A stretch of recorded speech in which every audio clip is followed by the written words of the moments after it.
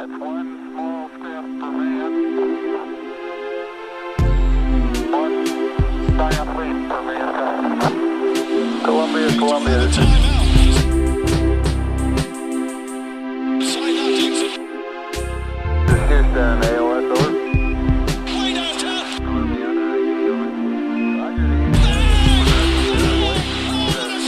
And welcome back to the Knicks Wall Podcast, presented by Whistle Sports. It is Saturday, and Elfrid Payton is back in New York. Joining me to grieve is Kyle Maggio and Sean Geddes. I hope I didn't fuck up your name again. No, you got that. You're good. Perfect, Sean Geddes. So, guys, let's just cut right to it. We didn't sign anybody of note. Fred VanVleet's back at Toronto. Christian Woods in Houston. Those were the two most talked about names. Melo's back to Portland. We signed Alec Burks last night to a $6 million deal for 1 year. And today we brought back Elfrid Payton.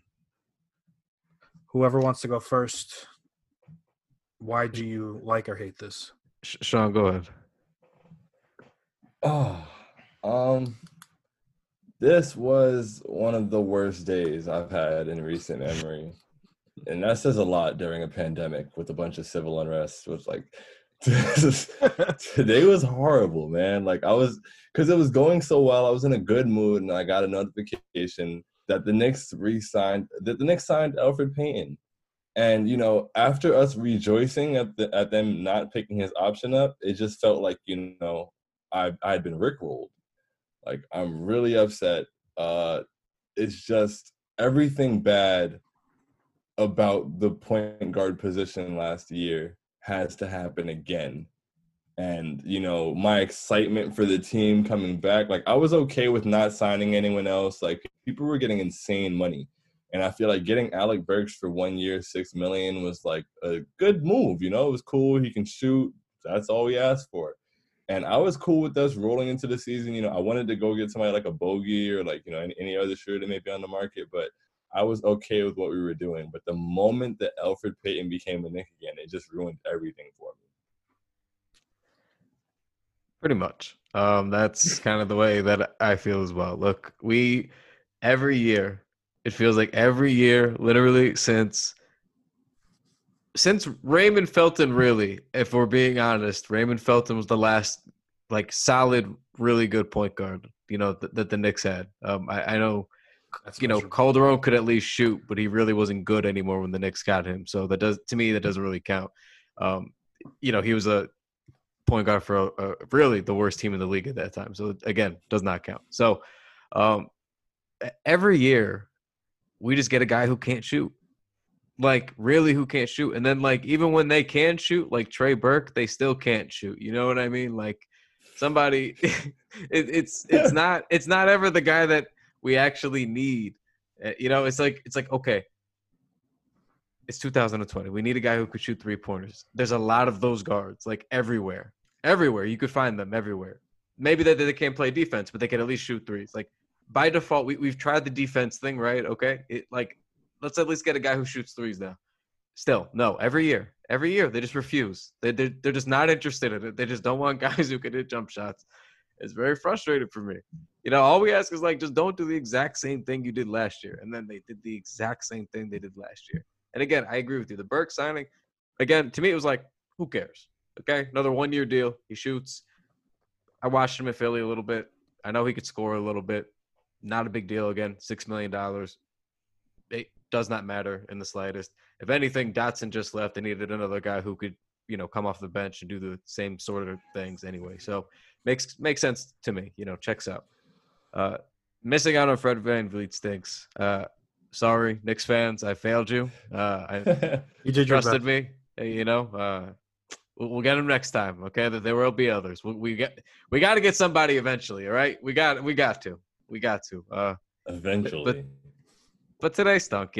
It's more just disappointing because to me, and I think you guys maybe feel the same, it's just a precursor of maybe what's to come. You know, I think a lot of us, when they selected Obi Toppin with the 8th overall pick, and I do want to talk about him on this podcast a little bit, maybe later on. I just want to say that too. But we thought when they drafted Obi, it was more like, okay, He's a power forward who could score.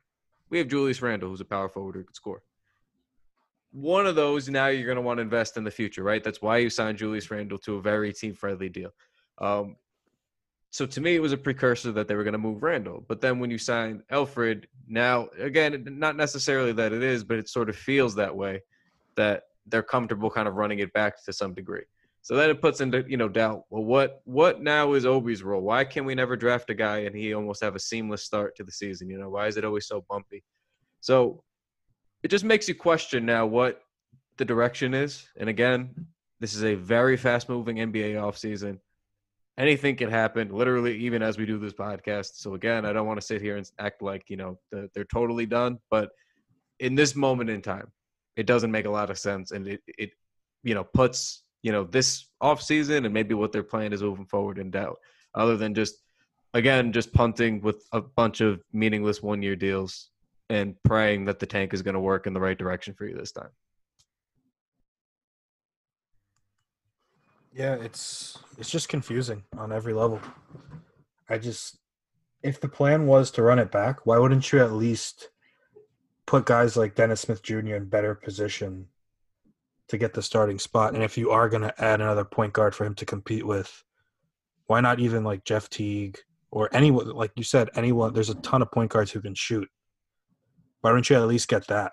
Elfrid shoots 20.3 from 3. Like, that's gross. You're not guarding that outside of anything. Like, if he leaves the paint, I would just let him rock.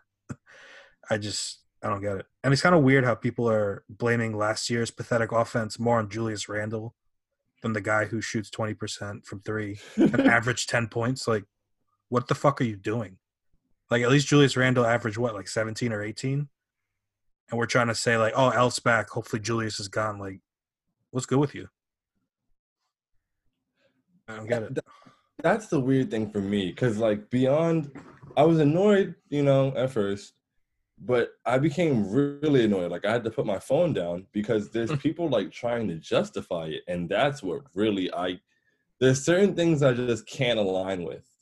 And I feel like if you watched New York Knicks basketball all year and have anything redeemable to say about this, like, I think sometimes everybody wants to play devil's advocate or just like align on the other side of everyone else, so they got to have a spicy take or they got to seem like they're intelligent or they've got to give me on-off numbers. I don't need on-off numbers, bro. I watch every game, like, and I know that when he's off the court, I'm more at peace.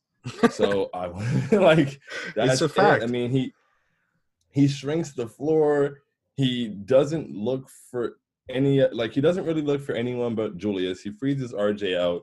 He'll dribble, like, he doesn't really advance the ball much. Like, the ball needs to be in his hand until he's making the pass. And that's why people think he's good because of assist numbers. That doesn't impress me. Like, there's so many things wrong with it. Yeah. I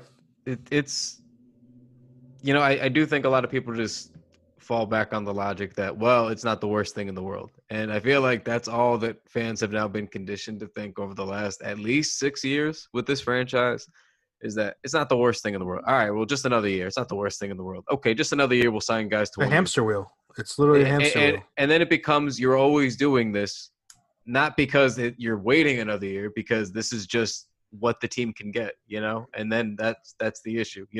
I think for a lot of fans, it's not that. For example, one common response I saw from, the TKW page to when they missed out on Fred VanVleet was, well, why are you guys upset? Why would any fans be upset? It's not like Fred was going to make them a contender.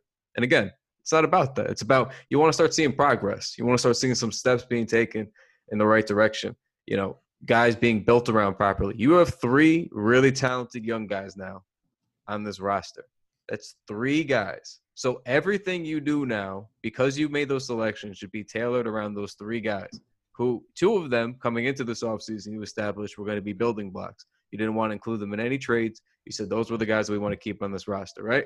Okay, so those 2 are here. Then you draft Obi. So now you have a 3rd one. And again, all the reports said that the Knicks loved him, had to have him. They couldn't believe that he fell to them. They couldn't believe it. It was amazing. They had to take him, right? And again, don't necessarily blame them. We'll talk about Obi in a bit, but it's like then you got to start making the roster moves to show us that you're going to, do right by them and build around them and give them the best chance to succeed. And signing an Elfrid Payton doesn't do that. So, we fall back on this like, well, he's not the worst option, but it's like, okay, well, he doesn't actually play good defense. It's like solid. It's not the worst thing in the world. It's solid. Solid. Occasionally when he's locked in, he's really good, but he's not locked in all the time. So he's solid. So again, can he pass? Can he play make? Yes. But like Sean points out, he likes to hunt for the assists a lot. And a lot of those passes, if you look at the passing data and not just the on-off stuff, the passes are going to Julius Randle in bulk, in volume. So we're talking about trying to make these young guys better. And again, nothing against Julius or these guys. They got to eat. They got to do what they got to do too. But it's like, it makes you wonder what direction the franchise is trying to go in. And it puts those young guys in a difficult spot to grow the way that they should. They need the ball. They need reps. They need an offense that works for them. So it complicates things. So, again, maybe they're making some moves after this. Maybe they needed some more salary. I don't know. We will see. But in the moment, it doesn't feel great. We wanted to see some moves that fit around those young guys. What is the worst case at point guard? Just sorry to interject, but what is the worst? I mean, I think this is pretty close to the bottom. Like, he can't shoot. You just said he's assist hunts, which is true. He doesn't even play defense a lot. There were plenty of times where his guy was wide open in the corner. He doesn't put his hand up. So I'm sure there are a couple players, like maybe like Alexei Shved coming back would be worse than this, but there's really not much worse that you can get from here, right? I mean, for and me, I think like. Oh, go ahead. My bad. Go ahead. Oh, okay.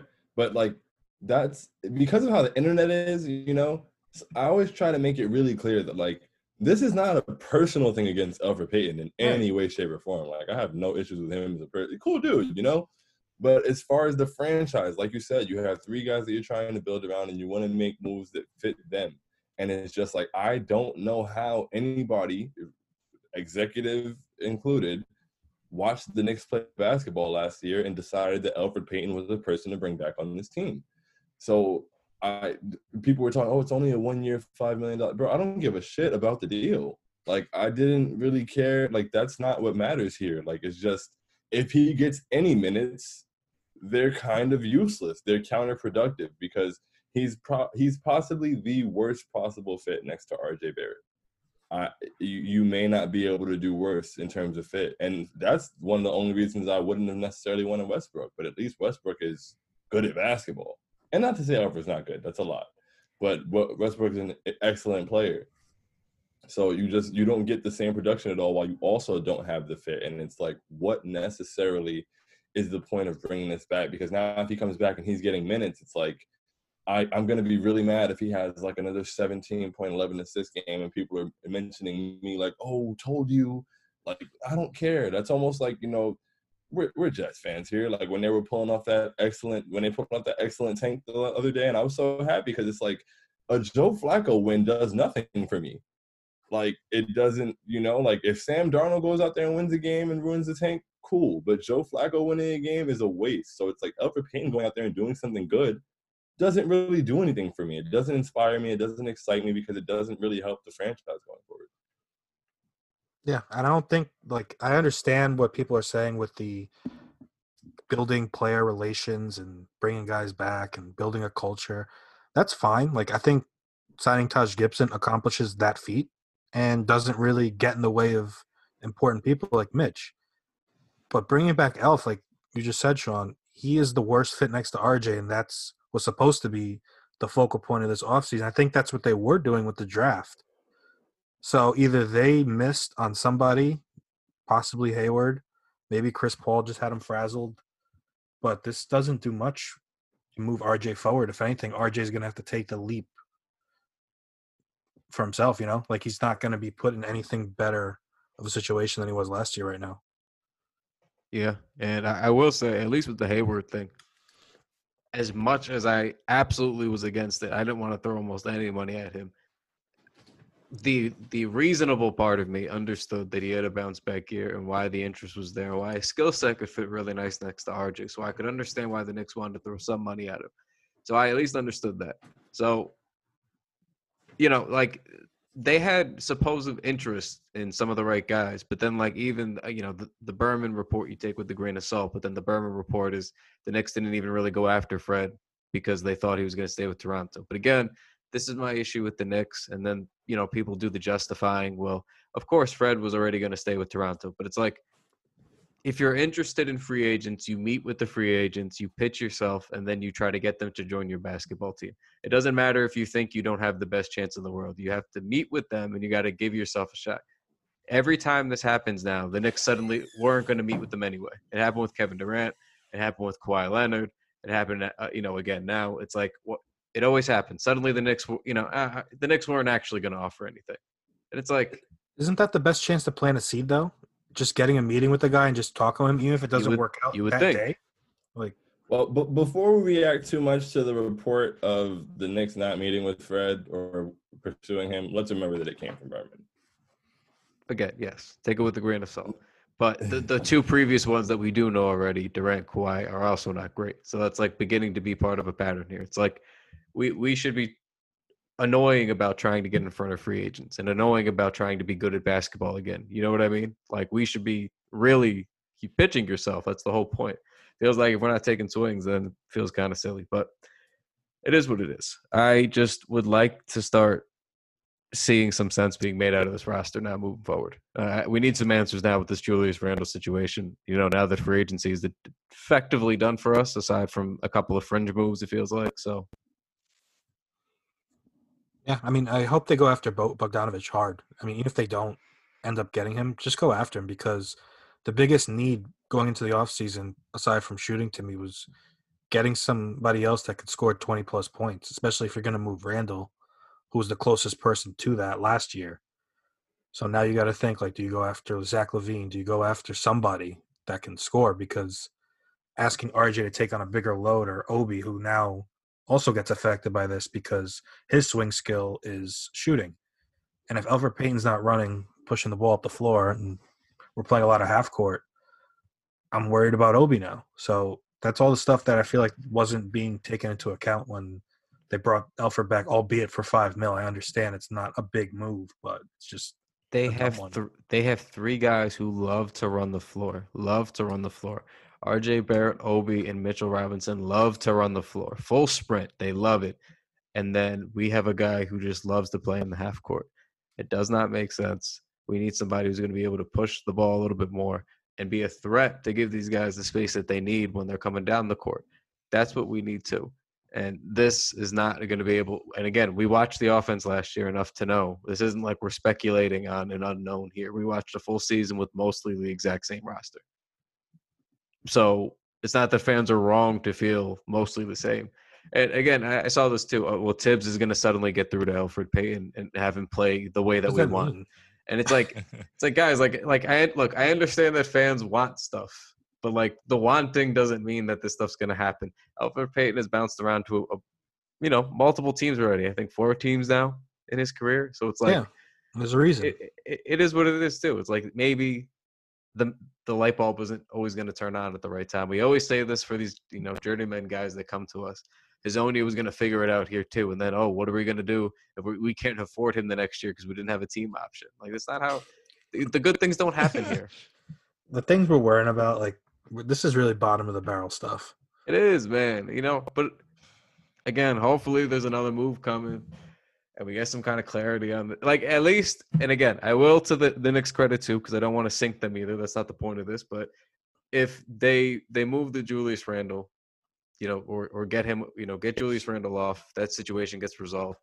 I can, it at least then starts to make a little bit more sense if you want to try to have Elfrid Payton lead a run and gun group of young guys, But I don't really get.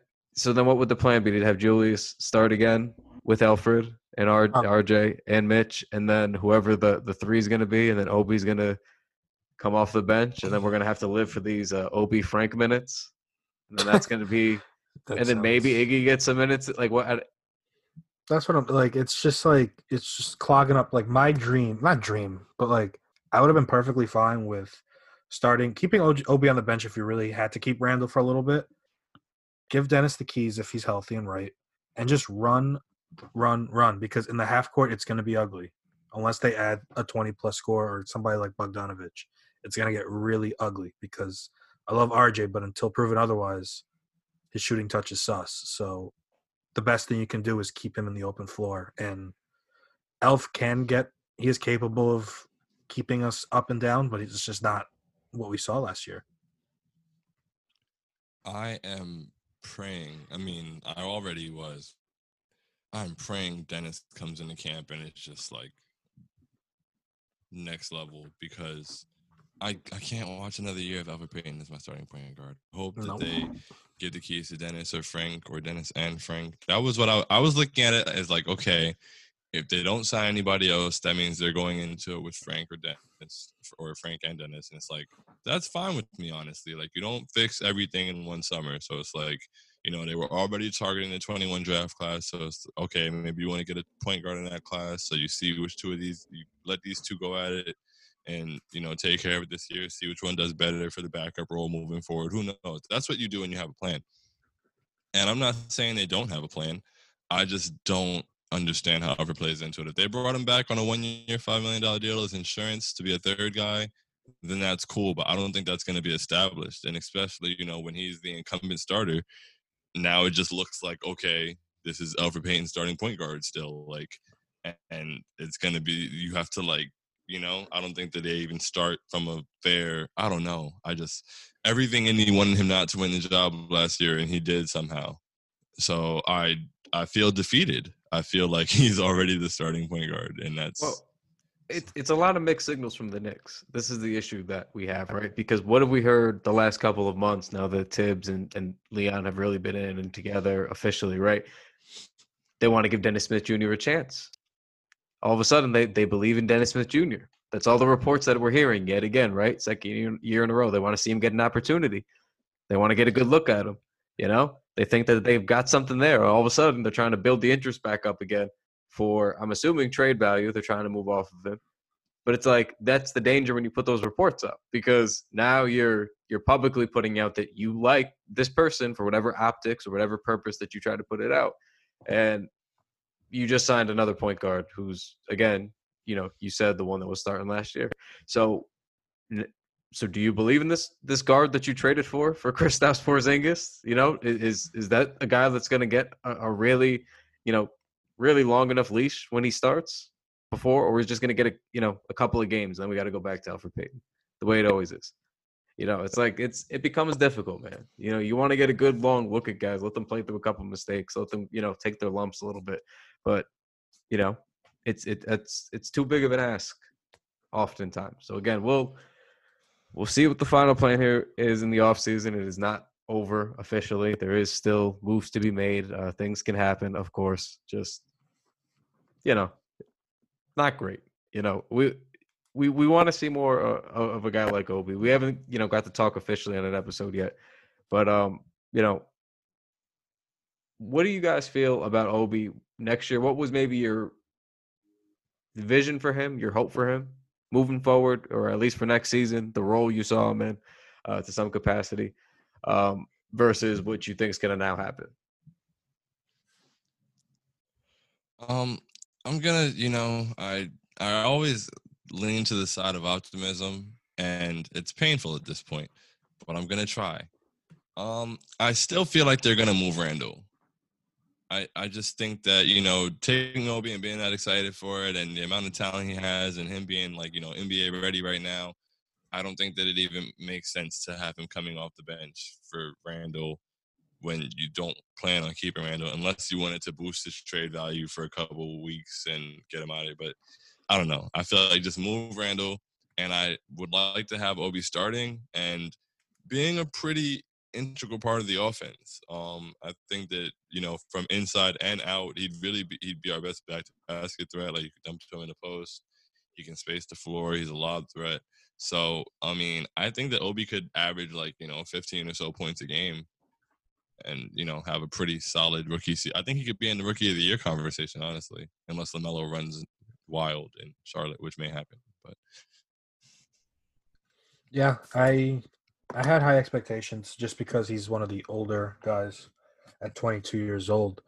but now I'm okay with him starting on the bench as long as Randall is, showcased and moved.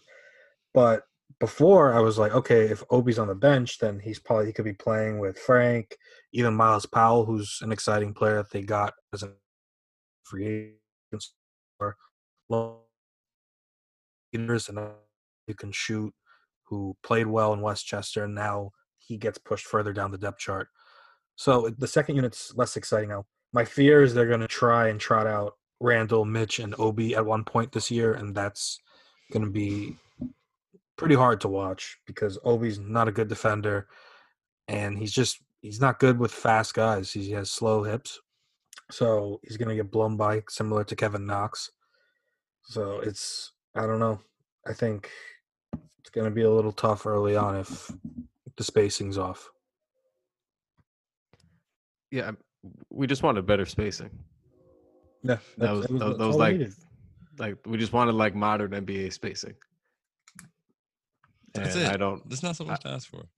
It's not, and I don't know that we're gonna get it. We'll see.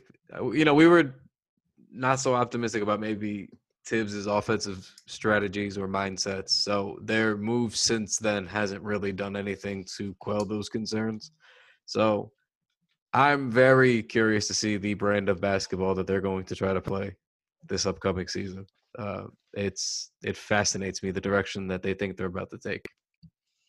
Yeah, and Quickly now has to be one of the better shooters on the roster because now it's pretty much just him, Bullock, Knox, Iggy, and then you got to hope RJ takes a leap, however small, in shooting because they're already near the bottom of the league in shooting and scoring overall. Now I feel like it's just as bad, especially if Obi doesn't prove to be a 39% shooter with increased volume. Like I'm assuming that percentage might come down too. So It's definitely going to come down. Yeah, I so think we got to be well, yeah. realistic. Yeah. right, Yeah. it's either that or volume stays at the same and he still hits around the same clip. What's the lowest level that percentage could be at his rookie season that you would feel comfortable with? Like still feeling good for an NBA big his rookie season. So it depends because what's the volume at? Yeah, if it's at like 4 attempts, Three I or live four. with like Three I or live, four. I live with like 33, 34. If he was shooting like four attempts a night. I can live with 34. That's about what I was thinking, to be honest. You That's would fine. like 35, 36, obviously, but if he's a couple points below league average, like Embiid typically, I think, shoots around 30%. You know what I mean? Like if you could just shoot a little bit above that, just be a little bit more respectable to, be an actual big part of the offense that way, that would be an encouraging part. But I don't think he's going to be able to shoot that many unless he's in his starting capacity. That's also my concern. So If we're starting Alfred Payton and Reggie Bullock, I don't even know. If I have to go through it, I don't even know. Yeah, before free agency started, I thought, okay, they brought Bullock back, kept Randall, obviously. They were just going to package that for one of the bigger trades. But now, with Elf coming back, I don't know if they're just doing what they did last year where, like I said, they moved on top targets that didn't go there. So they were like, okay, let's just roll this over to next year and just pray one of these picks hit.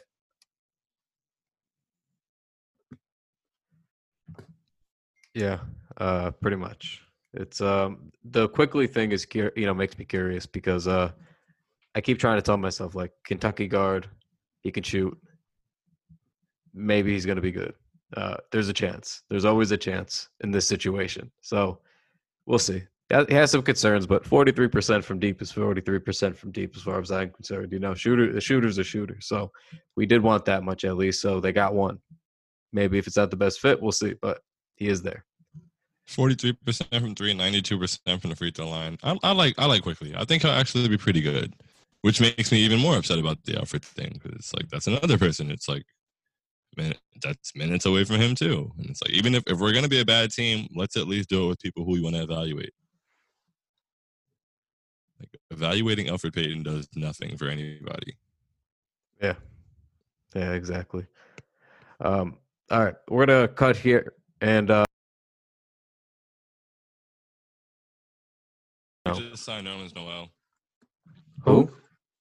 We just signed Nerlens Noel. And this is why we say it's anything could happen here. That's Fire it up. curious. Fire it up. Fire it up. All right. Well, we'll just we'll just start back from there. So as Sean pointed out, Nerlens Noel at this exact very moment in time at 8:42 p.m. on this Saturday evening has agreed to a deal with the New York Knicks. It's a 1-year deal. We're waiting on further details in terms of the finances, but that's interesting because it was almost a done deal, supposedly, with him to go to Philly. It was going to be a homecoming, and that's now not the case because, Woj tweeted out that he's with the New York Knicks. So, first takes, guys. What are you feeling? Confused. I like Nerlens as a player.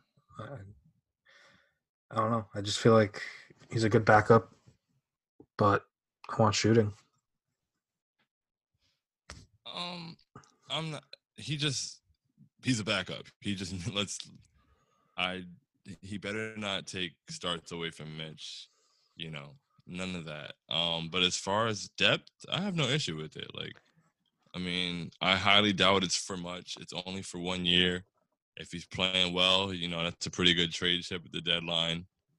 Probably weren't going to get shooting from the center spot. I'm at that point, we have, strong shot blocking all game long. Yeah. So, my question to you guys, quick. Also, the other thing I thought of: does this mean Taj Gibson's not going to come back then? Right. Yeah. That effectively kills that, right? Why would you sign Taj now? Yeah, because now you have Ed Davis. Now the big rotation is Mitch, Nerlens, and then power forward you have Obi Randall, and then Ed Davis. I said already, right? Yeah, so Ed Davis is around there. So that pretty much. Anything more than that is overkill. So it's not like I said. Nerlens is a good shot blocker, but it doesn't really move the needle one way or the other. $5 million. Okay, so they chopped. Yeah, so. Yeah, again, that's fine. Yeah, it's just you're just guaranteeing no defensive drop off at center, which that's good. But circling back to Obi, how does this? I feel like that's why I kind of want a shooting center or a center that floats outside the paint. I can't think of a player off the top of my head, but someone similar to Cornette, I guess, where he's not great, but it's a clear path for Obi to drive, which is where I think he's going to excel as a rookie. But now I feel like that floor is tightening up with every signing. I think the Elfrid Payton that signing really just puts a damper on everything because I wasn't having an issue with anything at all until that happened. So yeah, you're right. It does the floor shrinks when any of those minutes are happening. So it makes everything look. It puts a different lens on everything. But in a vacuum, signing Nerlens Noel for 1 year, $5 million is a good deal. And if it's a very movable contract, he was good. He was good for OKC. He got some good, valuable experience there. I felt. I have no issue with it in a vacuum, but again, just curious what the plan is as a whole, I guess. But we'll see. They're going to start filling out the rest of the roster now with these, sort of secondary or third tier kind of level guys. So we'll see who else starts coming along here. One thing that I thought about too, though, was whoever the bench was going to be maybe somebody who could play off Obi. If Obi was going to play a small ball center, but I don't know if the Knicks are interested in that'd be nice. Pursuing that. I would like some minutes with Obi at small ball center. I feel like that'd be pretty cool. The best part of his defense is his rim protection. Not that, but he's athletic. He gets vertical well, so I think he could get away with some minutes at the 5. Yeah, and when he does get in trouble, it's when he's on the outside. That's when he gets in trouble. So you want to keep him down low. But they didn't do it with Randall last year. which kind of confused me. So I don't know. I feel like they would do more knock stuff with him where they're moving him down against quicker people than before they move him up against slower and stronger.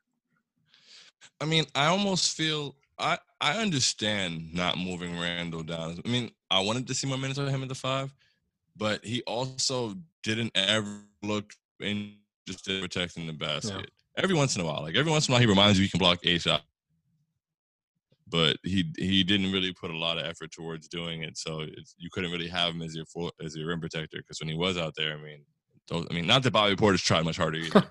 Yeah, that's. But even even I did not like Bobby Portis whatsoever, but at least he would be like a better fit next to Obi than some of the players on this roster right now, which kind of sucks. But hey, Mitch was shooting shot. He made 10 threes in a row. So on an open gym video, I know those are you always have to take them with a grain of salt. But if Mitch could like extend his offense outside of the rim, and that could help a lot. I would love to see it. I don't believe it, but I would love to see it. Of course, that would be a huge development for this Knicks offense if that was a thing he started doing. So of course I'm rooting for it, but very skeptical. Yeah, of course. Yeah, you can't. I mean, Man, start to leave. I was trying to believe it, but 80s are.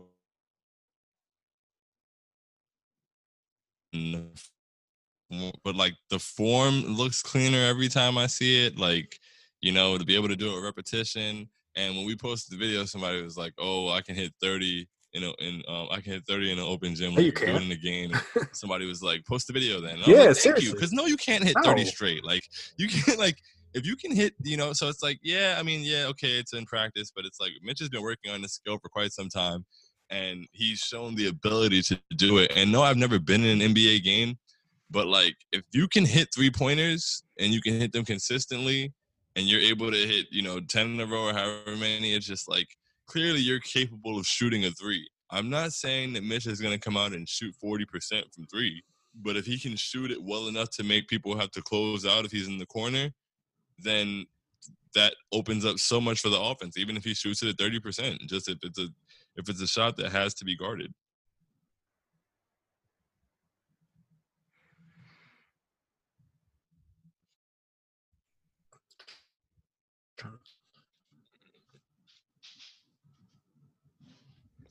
Yeah, okay. I thought it froze. Okay. That was awful.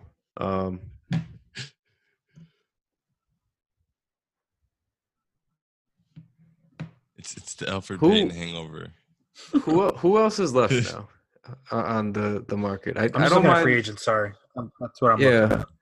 Yeah, because So, like Bogdanovich is.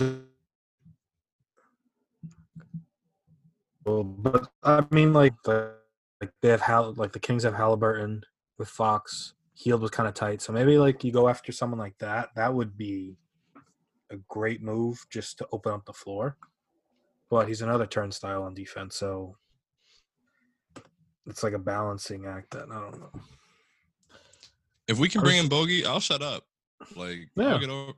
I just want, like, that's the thing. Signing up, regardless of who the point guard was, if they would have signed a point guard that is not a good shooter, I wouldn't have liked the move.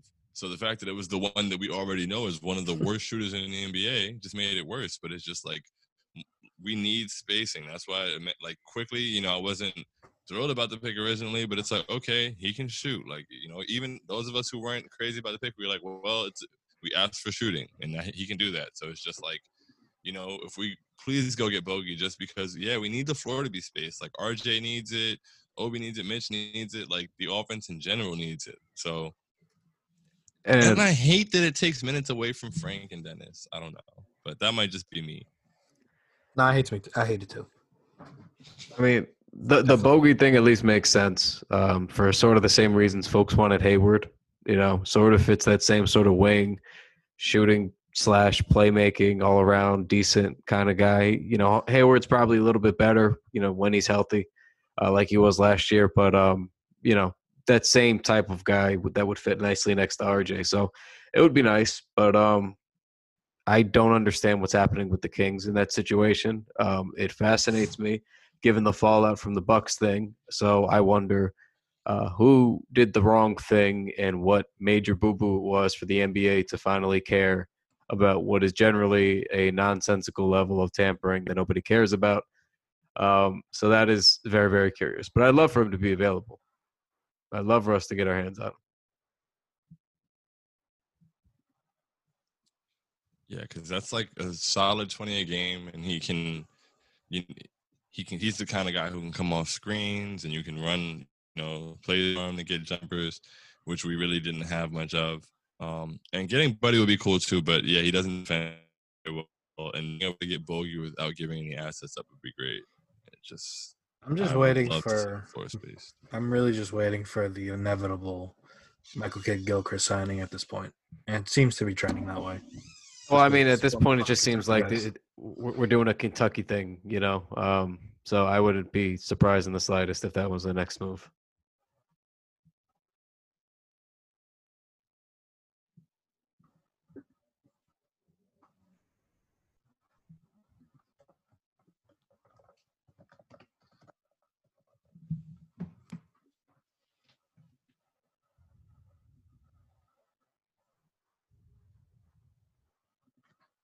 Yo, am I okay now?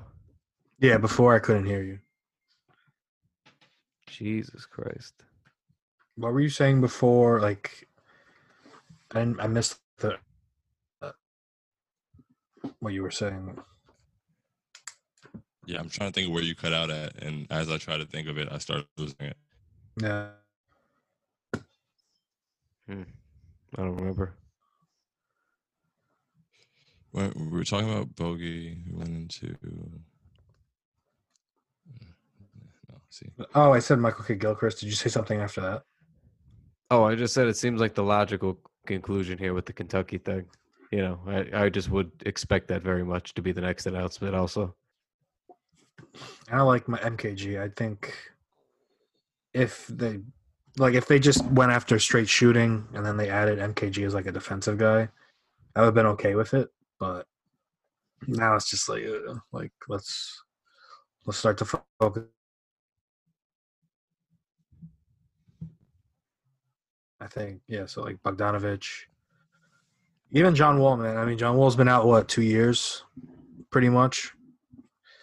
He wants out of Washington. He finally asked out. How would you guys be interested in that, or would you just prefer? Does this make you want Russ?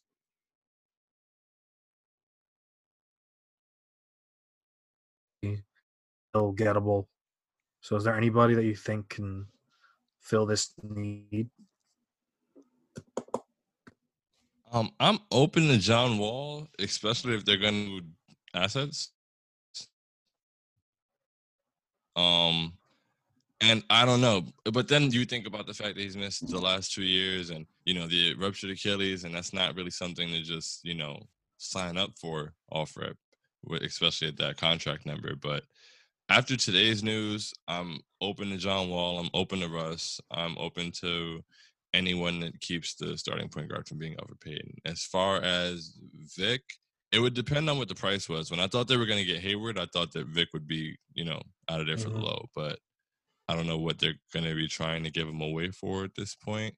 I'd be interested in him as well, though. He can space the floor some. He's a legitimate scoring option. So either John. I'm open to all of those, honestly, especially if John returns assets as well. John Wall's got to be a lot of assets for me.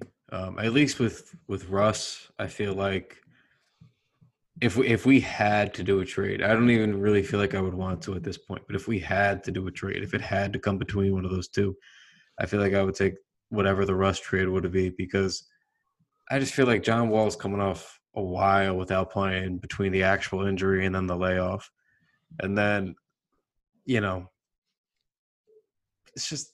it's a similarly nasty contract for a not similarly good player. You know what I mean? Like, you get a pretty safe floor with what where Russ is going to bring you. Like, even, and this is the point I brought to Eli on the last pod with Mike, but, I'm not really for the Russ trade, but, there's some credence to like, all right, well, let's see where Russ can drag you to and get those young guys some playoff experience no matter what it looks like. I don't agree. I would rather they have a good fit, but it is what it is. I can at least see that logic. John Wall, I don't know if gets you where you need to go. He doesn't really shoot. He's going to require the ball a lot. He likes to get to the rim. I don't know if the spacing is going to really be good enough for him given the way that they're building this roster. I don't know that there's enough shooting threats where the defense is going to, really stay home. I feel like they're going to be able to help off like they always do with Knicks guards. So it's difficult for me to see that fitting in a way that would make sense for us in terms of on-court success with who they're trying to build with. And I don't know what a return would look like. I mean, you'd figure you hope you get at least a couple of picks, right? But for a contract like that, 3, I mean, how far would the Wizards be willing to go to try to get off of it before they just try to bite the bullet? Because then they can't mortgage their future either if they're trying to rebuild. So then there's that. So I don't really know what you'd really even be able to get in a John Wall deal. That one really scares me. And I've always loved John Wall from afar. I've always defended him. In a vacuum, I like him if contracts weren't an issue, but I don't like that one. Makes me queasy. I'm trying to see how much worse of a shooter he is from 3 than Russ. Because a lot of Russ's threes are just like him sprinting down the floor, stopping on a dime, and just launching it. But Wall, if they move Randall, right? Like I could at least talk myself into like, okay, they make whatever the trade for Russ is. Obi's like a 4 that stretches the floor a little bit. He's actually getting some threes off during games. I could at least talk myself into that lineup. Mitchell Robinson catching lobs. Maybe getting Obi involved in the actual playmaking aspect that maybe he could bring to the table. You never really know.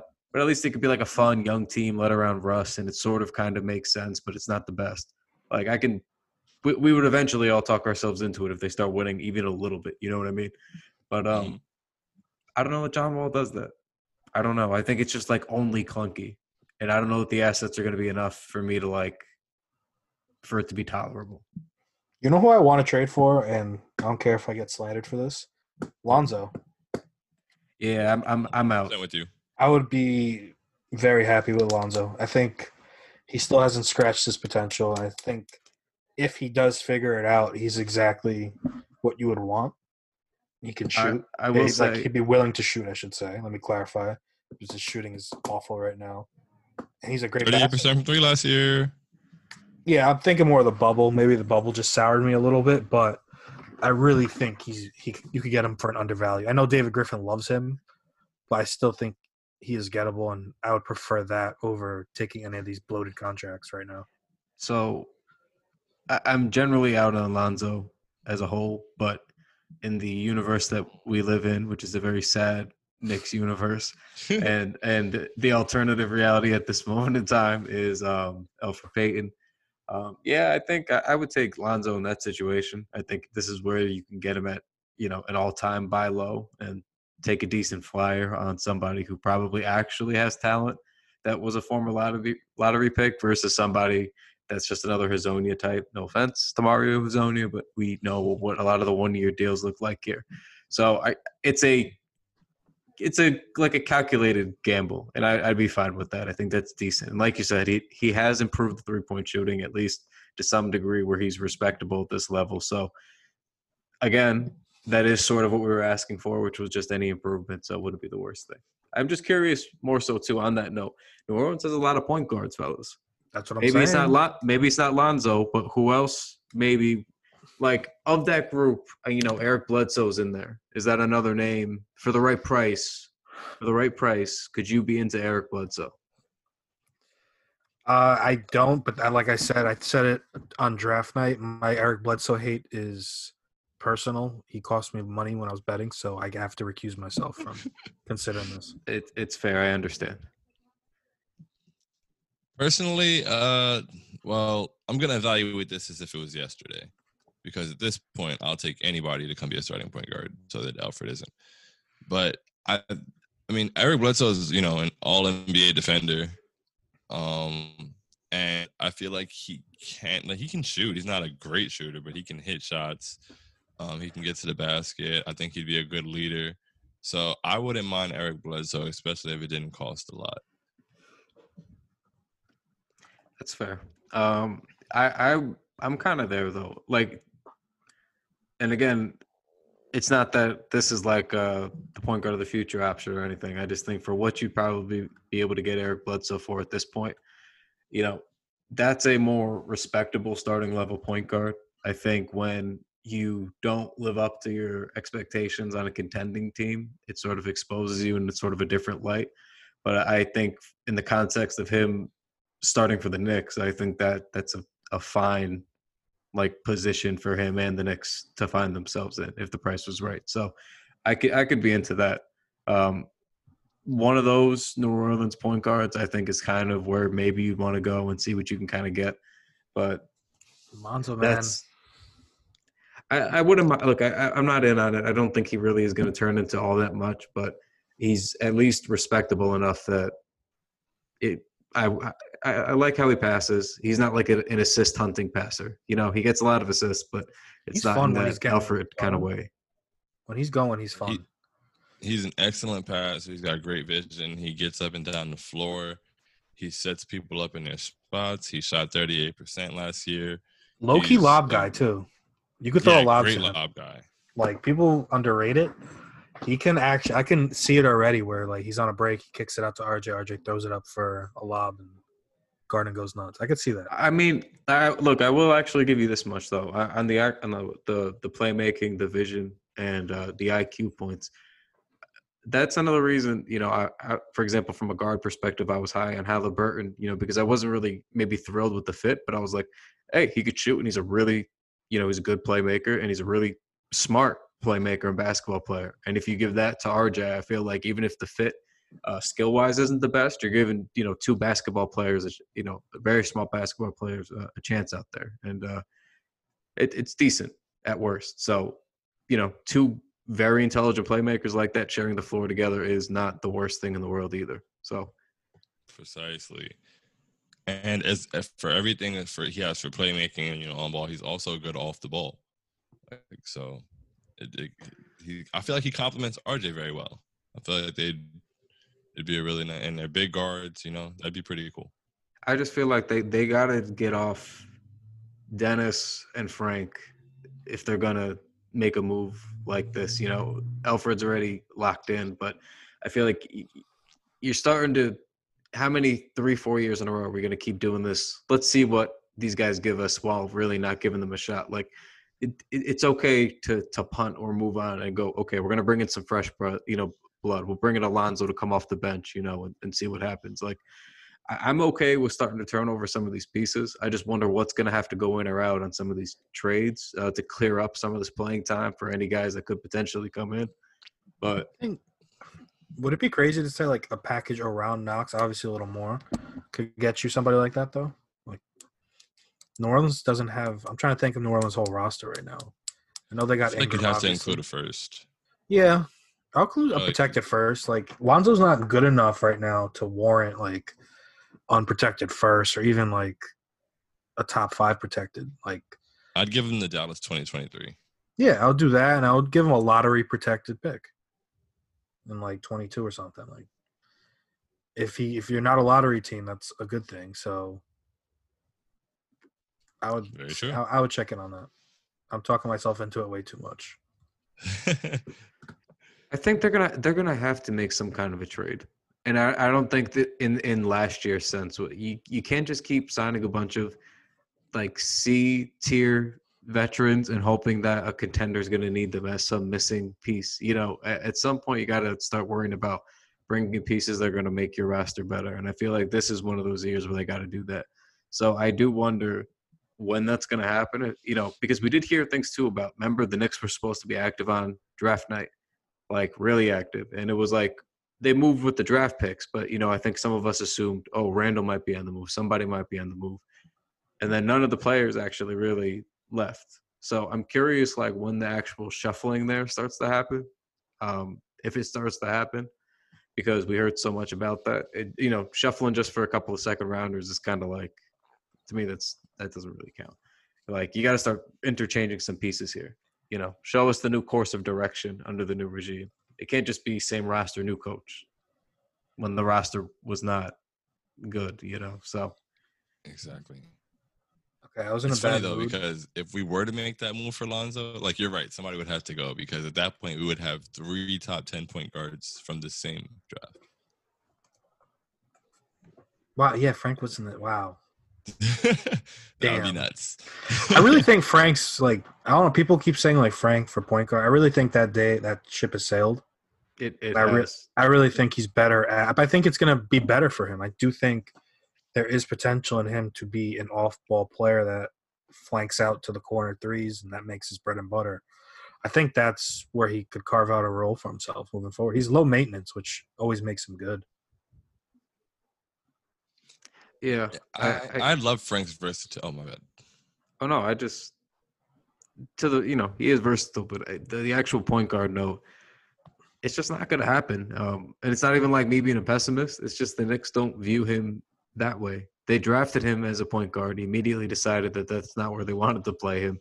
They occasionally will try to play him a few minutes there, a couple games here and there, but then inevitably he's back off ball on the wing somehow, spending a chunk of his time. So it's not being a pessimist. It's just the Knicks don't view him really as a point guard, let alone one that's going to be the starting point guard. I think this is year 4. People got to be realistic about what Frank is.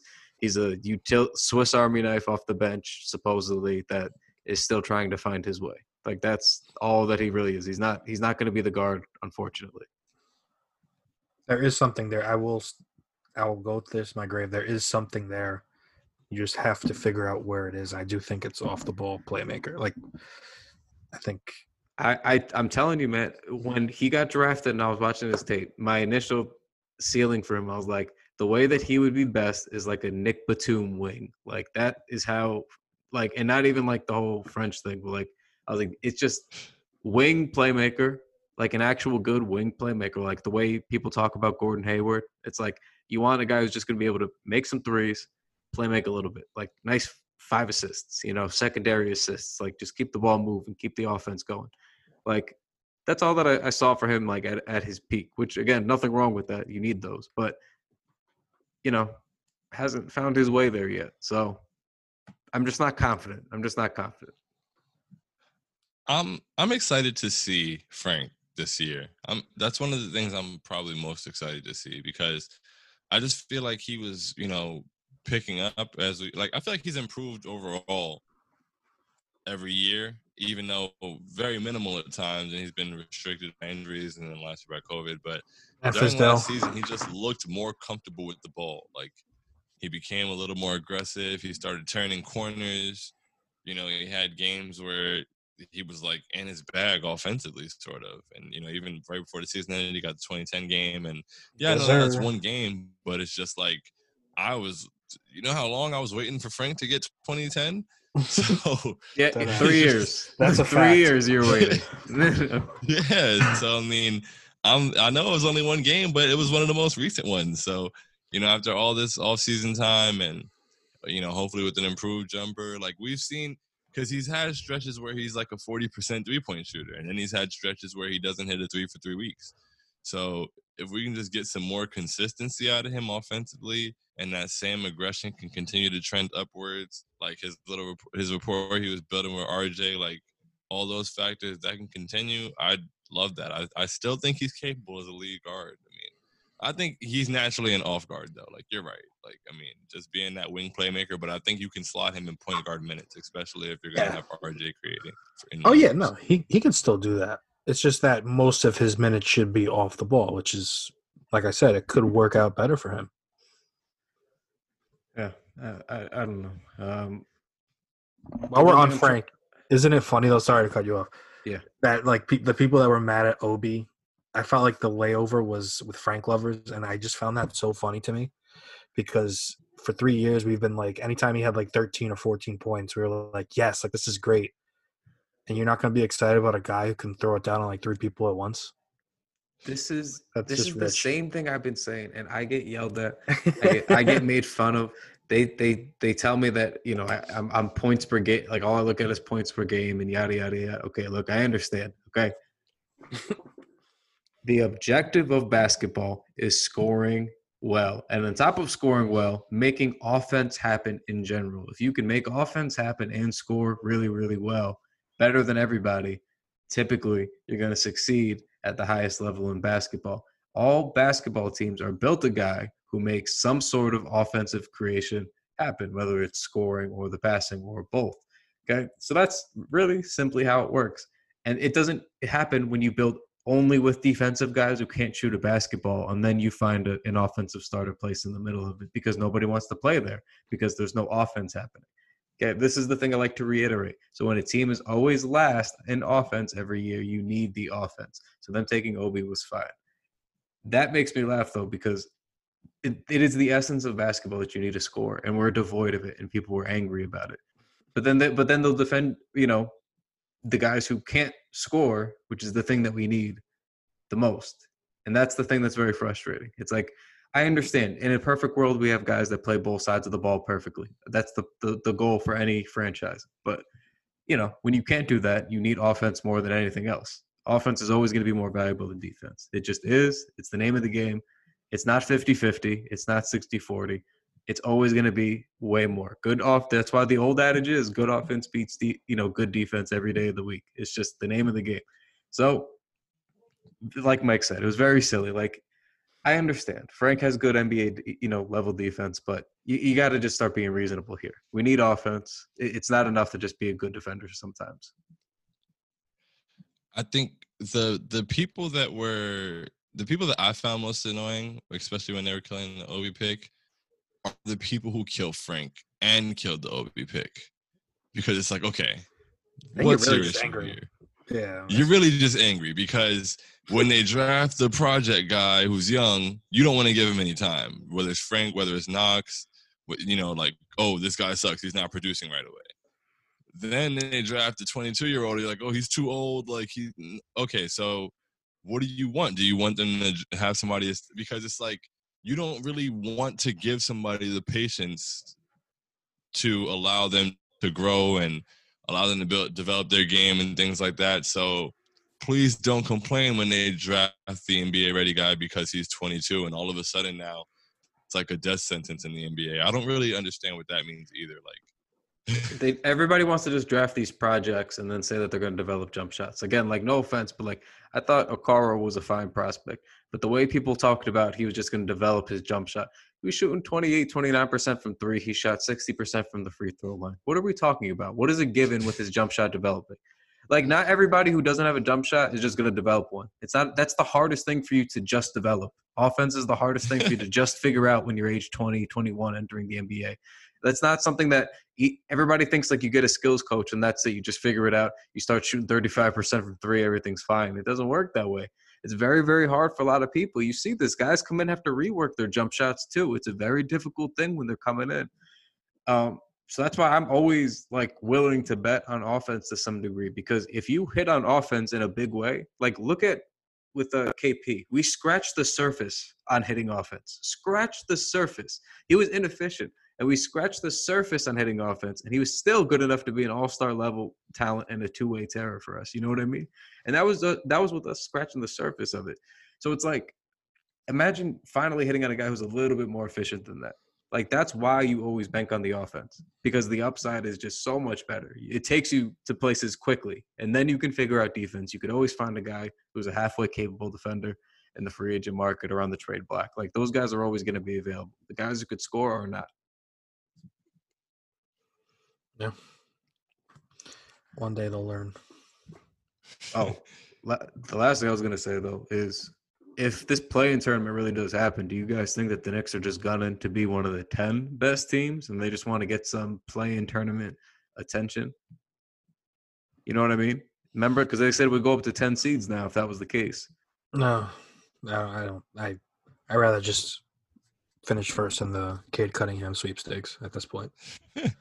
That's what would be true Knicks fashion for because the plan is 7 through 10. I believe it's 7 through 10. Yeah. So my nightmare scenario is that we play well enough this year somehow. Well, this is before we signed out for it. Now I feel completely different about the year. But my nightmare scenario is that we somehow play well enough this year to get the 7 seed, and then we lose in the play-in tournament and don't make the playoffs anyway. Yeah, that'd be horrible. that's how it feels to me, because it's the first year of the play-in tournament. It's almost like how the first year the different lottery odds were the year that we were the worst and Zion was coming out. Like I it still just not feels over like how that. things go. That was really such a fuck you to the Knicks on the NBA. Just like, oh yeah, this is the 1 year you're guaranteed to get the number 1 pick under our lottery odds. Nope, sorry. So I'm just trying to do the math here. So entering today, the Knicks had $29 million in cap space. They've only made 2 moves today, right? Yeah, It they've was- spent it was $10 pay- million. So they should theoretically they have 19 million, right? But I think I saw they used an exception for Alfred, so that they still had 30 million, and they just signed Nerlens for 5, so then they would have 25. But I also am not 100% sure on that exception thing. Because Yeah. that's interesting, because that's a pretty significant amount to keep open through this point in time. Is my point. And that's why I'm trying to think of what like setups could be coming here. Well, Anthony Davis hasn't officially signed, Kyle. What I do like, I feel like as all these, there weren't many teams with cap space already. So now, a lot of teams went and spent their money up. So I feel like there's going to come a team that wants to make a move and needs to move something to free up the space. And we're like their only options. Like I thought when the Hornets got Hayward, they were going to have to move Batum. And I thought That's that exactly we were what going I to be thought. the guy for the one for that, but they just ate the money. I was like, wow. Which I still don't really get. I don't understand why you do all that for Gordon Hayward if it's not guaranteeing you to be a playoff team. But Yeah. Yeah, if they got Hayward, I would have expected or even wanted Russ or Wall or something. Because at that point, you might as well just lean all the way into it. Because what else are you really going to do now for the next couple of years? hopefully, Bogey. I haven't heard a word about Brandon Ingram yet. I mean, if, Yeah, I mentioned that earlier I was on with Jess, Nick, and Harley. I was like, isn't it weird that nothing, like everything New Orleans has put out on social has been like Zion. I forgot the other 2 jerseys, but it wasn't Brandon Ingram. I was like, that's a little weird. There was no number 14 jersey in the Right. locker room. Yeah, that's There what was it was. no number 14 jersey. And nothing. And then Jess brought up a good point. She's like, maybe he's just like super quiet, so he didn't want to. Like nothing's happened yet. Like they're just seeing if anybody offers him a contract first. I don't know. I would just throw the bag at him and just if New Orleans matches it, fuck it. But like, why not? Yeah, That make would them be match perfect. that max. Yeah. Make them pay that money. We have, and I feel like once we trade Julius, we have a lot of space too. But that's if we trade Julius. Yeah. if Would you But- cut Julius if you couldn't trade him? I don't think he's that No. bad personally. no, because I think the contract is actually pretty valuable, and it will be at some point. Because he's only guaranteed for $4 million next year, so he's almost at expiring to some degree. Or if not, it's a bargain sort of for whoever gets him next year or another trade piece. So I think the value's there. Well, Detroit's signing every power forward, so maybe we can convince them to take Randall for Killian or some stupid shit. I love them for that. I feel so bad for Killian. He is done before he even starts. Amazing. He's just like I think he's RJ. the only one. Yeah, I was about to say. I think he's the only one with what that can say he has worse spacing. Like that is horrific. It's amazing. But all right, let's probably get out of here before Zoom cuts us off again. So thank you guys for joining.